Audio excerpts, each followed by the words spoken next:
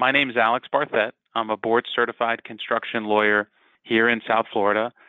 Today, I'm going to talk about 3 release tricks you need to know about so that someone doesn't pull the wool over your eyes as you are exchanging a release for a check.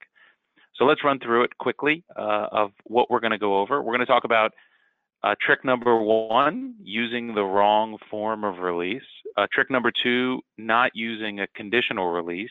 Trick number 3, using the wrong through date on the release. Let's get started. Using the wrong form of release as the first problem that I see many folks make as they exchange a release for a check. So let's run through a series of releases so you can see what they look like and you're aware of the issues that each release presents. So the first thing you have to be aware of is where you are in the pecking order of a construction project. So if you are the GC, you're going to be looking for different things than if you are a subcontractor. We'll talk about both here in a minute. Generally speaking, you want to give a narrow release when you get a check. So when someone's handing you a check and you're going to give them a release, you'd like that release to release the fewest number of rights possible so that you preserve the greatest number of rights possible. Now, the converse is true. If you are giving a check to somebody and you want them to give you a release, you want them to release anything and everything under the sun so you don't have to worry about that being an issue, any issue showing up later in the course of the construction project. So let's take a look at the basic form of release. That is the release that's found in Florida Statute Chapter 713. So this is a basic release form that's found in the statute. This is a progress payment release form. So let's run through some of its component parts. So number 1 is the amount of money that you're getting. So here you would put in $8,000, $50,000, $500,000. Next is going to be the through date. What is the release date that you are giving up your rights through? Those are the basic components of a progress payment statutory lien release. And all it releases are your lien rights. Notice the very last sentence that says this waiver and release does not cover any retention. So all the retention that you're holding over the course of the job, that's still reserved, or labor, services, or materials furnished after the date specified. So that's why the through date is so important. And we'll talk about that a little bit later. So let's look at a statutory final release payment release. It only has one real section that matters, and that's the amount of money. Again, whether it's $20,000, $50,000, but notice it has no through date, and it doesn't have that last sentence, which has the reservation for retainage and work or materials after the date. And it also has no through date. And the reason is because this release is good through the date you sign it. So if you sign the release today, it's effective as of today. So all of your rights, all of your lien rights are extinguished from today back. If you show up on the job tomorrow, you'll have new lien rights for tomorrow. But at least as far as today back, you will have given them up. If it's dated a week ago, then that's when the release rights are extinguished through.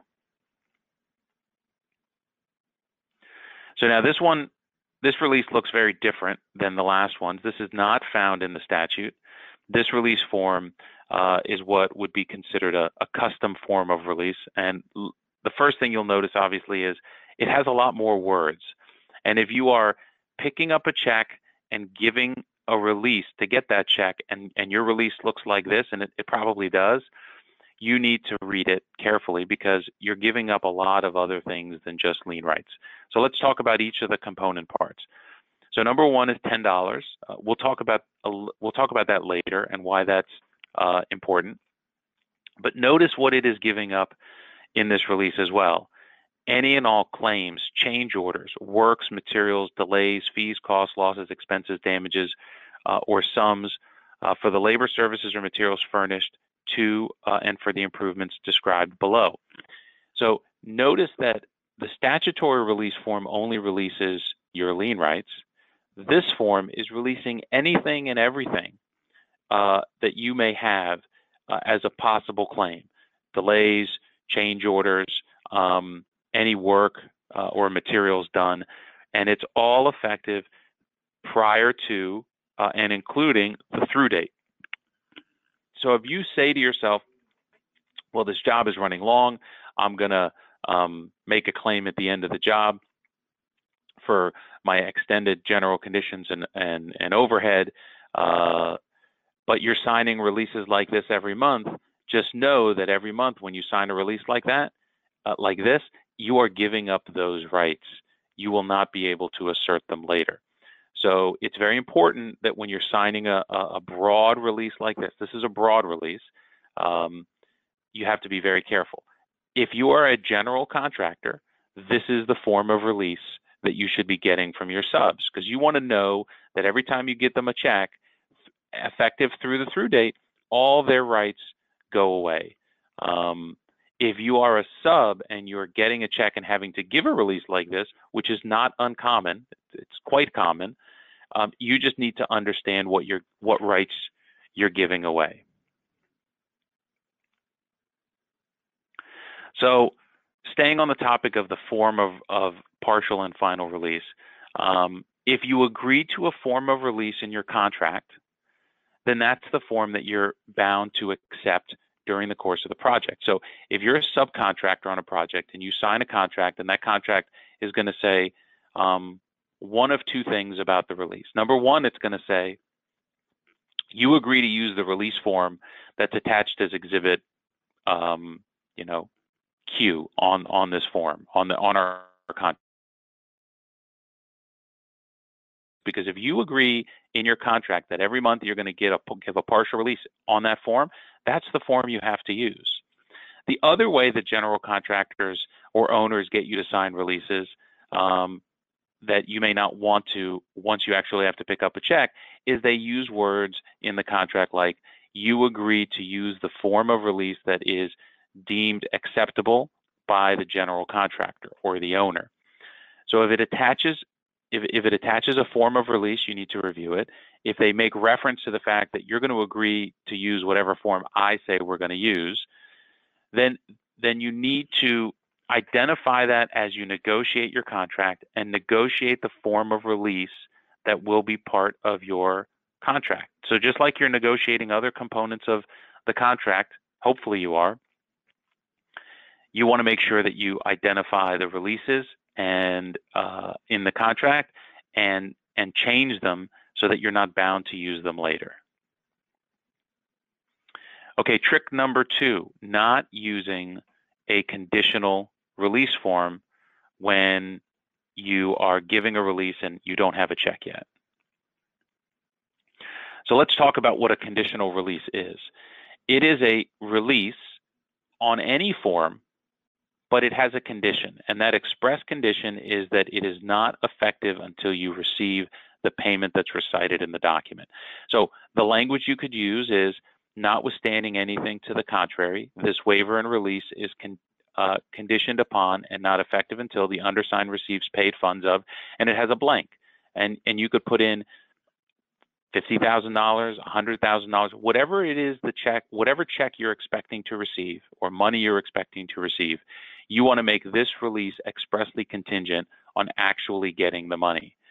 The reason this is important is because if you give someone a release that is not contingent on actually receiving the money, and they pass that on, so let's say you're a supplier and you provide an unconditional release, and then you give it to, let's say you're an electrical supply house. You now give that to the electrician, who gives it to the contractor, who gives it to the owner. But you never got your money. You only got maybe an email copy or a fax copy of a check that you thought was coming, but it never arrived. Well, that release is now effective, at least as to the parties up the chain, because they have no reason to know that you didn't get your money. So we have a client right now who's a drywall contractor. He has a contract with a GC who has a contract with an owner. He was promised a check, and based on his long-time relationship with his contractor, he gave a release based on a promise of a check. That check never arrived. So we have now been forced to send a letter to the contractor and the owner saying, you have received a release, and we never received consideration for that release. So therefore, that release is void and unenforceable. We have yet to hear back from the other side, because that letter just went out yesterday, on what position they're going to take. But if they've already funded the contractor based on our release, we're going to be in a tough spot to suggest that the owner didn't have the right to rely on that release. So it's absolutely critical that if you are giving a release without actually getting a check, that you make it conditional. Watch out for releases that are titled conditional, but are not. So sometimes we see a release that says conditional partial release, but then when you read the document, there are no conditions in it. So it needs to specifically say what the condition is, which is you actually receiving the money. The fact that the title says conditional, but the body doesn't, means it's not conditional. And you must indicate the amount of money that you're actually expecting to receive, because if you put in $10 as the condition, well, if you get $10, then the condition's satisfied. So you need to specifically say, if you're expecting a $25,000 check, that the condition of this release is when you receive paid funds of $25,000. Finally, with respect to conditional releases, as a general contractor, you need to be careful about receiving and paying against conditional releases from subs, or suppliers to your subs. So if you're a general contractor on a project and you need to pay the electrician, if the electrician gives you a conditional release and you give the electrician the money, that release is good because you've now satisfied the condition on the face of the release. If there was ever an issue, you would say, well, the release is conditioned on receiving $25,000. Here's the canceled check for $25,000. Condition satisfied, the release is good. But if the electrician has to give you a release from their supplier, and that supplier's release is a conditional release, you don't have a direct ability to control that condition, right? So you write a check to the electrician, he gives you a conditional release from him and a conditional release from the supplier, but then he never pays the supplier. Now the supplier puts a lien on the job, makes a claim against your payment bond, and you say, wait, I have your release. And they say, well, it was conditional and I never got the money. And you're stuck. So what do you do as a GC when this happens?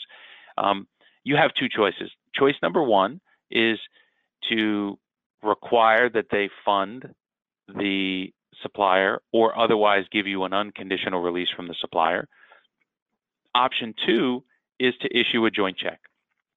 So if you are presented with a conditional release from a supplier that is not in direct contract with you, you can say to the electrician, okay, electrician, I owe you $25,000. I'm going to issue a joint check, 20 to you and 5 to the supplier and you as a joint check.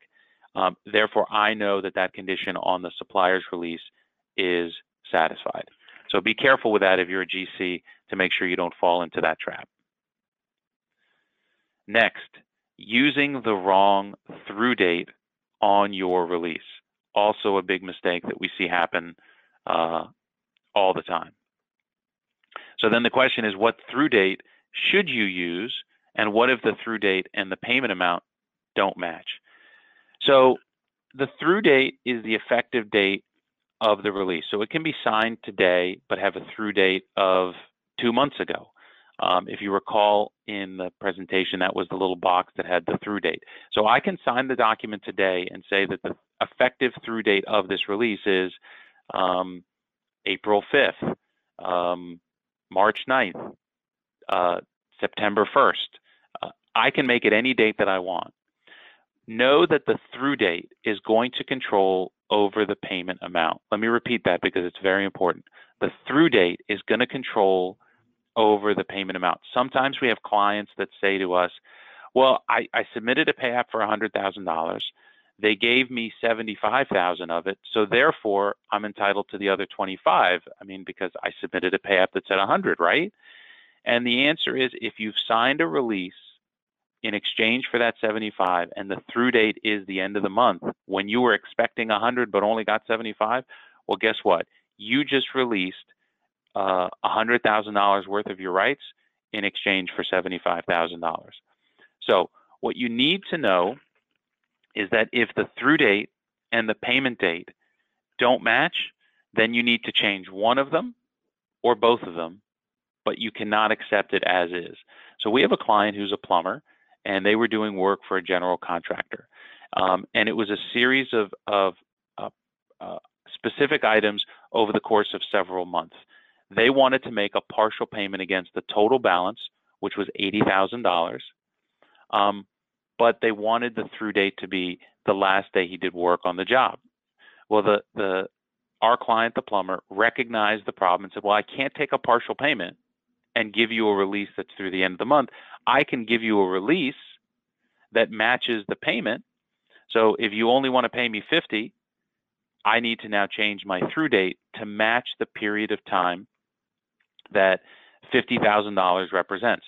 So if $80,000 gets me to the end of the month and $50,000 gets me to the 22nd of the month based on how I did my work and my billings on the job, then that's what I have to change the through date to. So if the through date and the payment date don't match, then you need to make a change to one or both of them. So those were the three tricks that I see on a pretty regular basis, but I would suggest to you there's one more, let's call it a bonus tip, that is a question that I get all the time. Why does the release say $10? I'm not getting $10. I'm not giving them $10, right? Why do I need to have a release that says $10? So let me explain what a $10 release is and why it, depending on when it's given and who you are in the construction process, needs to change. $10 releases are valid if you receive any type of consideration, and sometimes even if you receive no money. So let's talk about when a $10 release is no problem. You shouldn't think about it twice.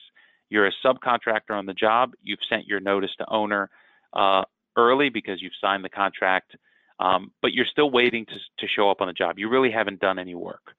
Now that the owner and the contractor have your notice to owner, they need a release from you, but you don't have any work. You haven't done anything. You haven't submitted any bills.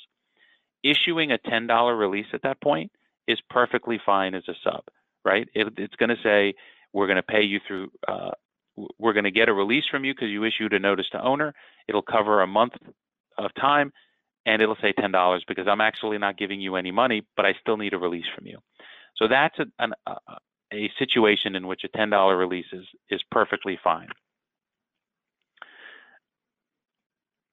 If you're getting money, however, right, if I'm a sub and I'm expecting a check from the contractor, let's say it's $25,000, I would like my release to say $25,000, not $10. If I'm a contractor, right, if I'm giving money and getting a release, I would always like it to say $10.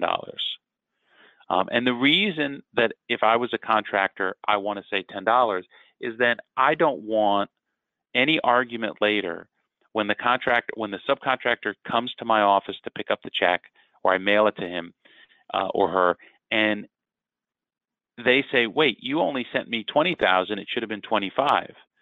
If the release said 20 or 25, well, that's the consideration that was given.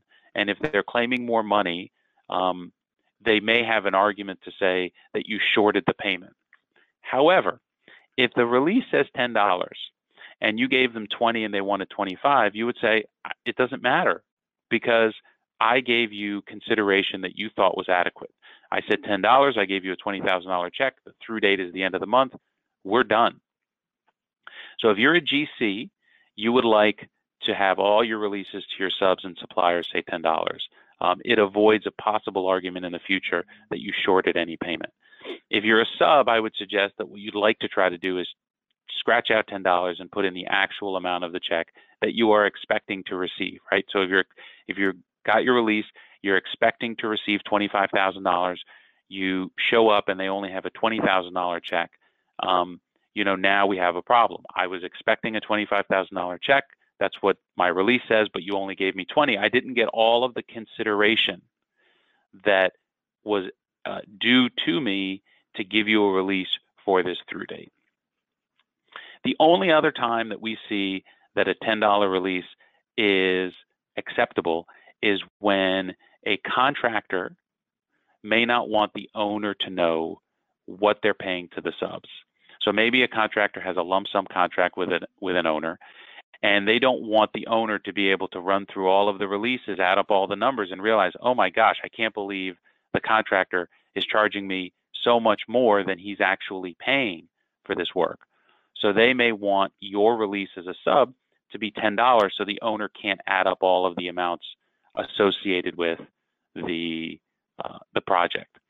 The way to deal with that if you're a sub is to issue 2 releases, right? I will give you a release that has the amount on it. You're going to give me that money. And then once it clears, I'll give you a subsequent release and it'll say $10 for the same period of time. You can hand that to the owner if you want. And obviously you don't want to make any releases conditioned on $10 because if you only get $10, then the release is satisfied.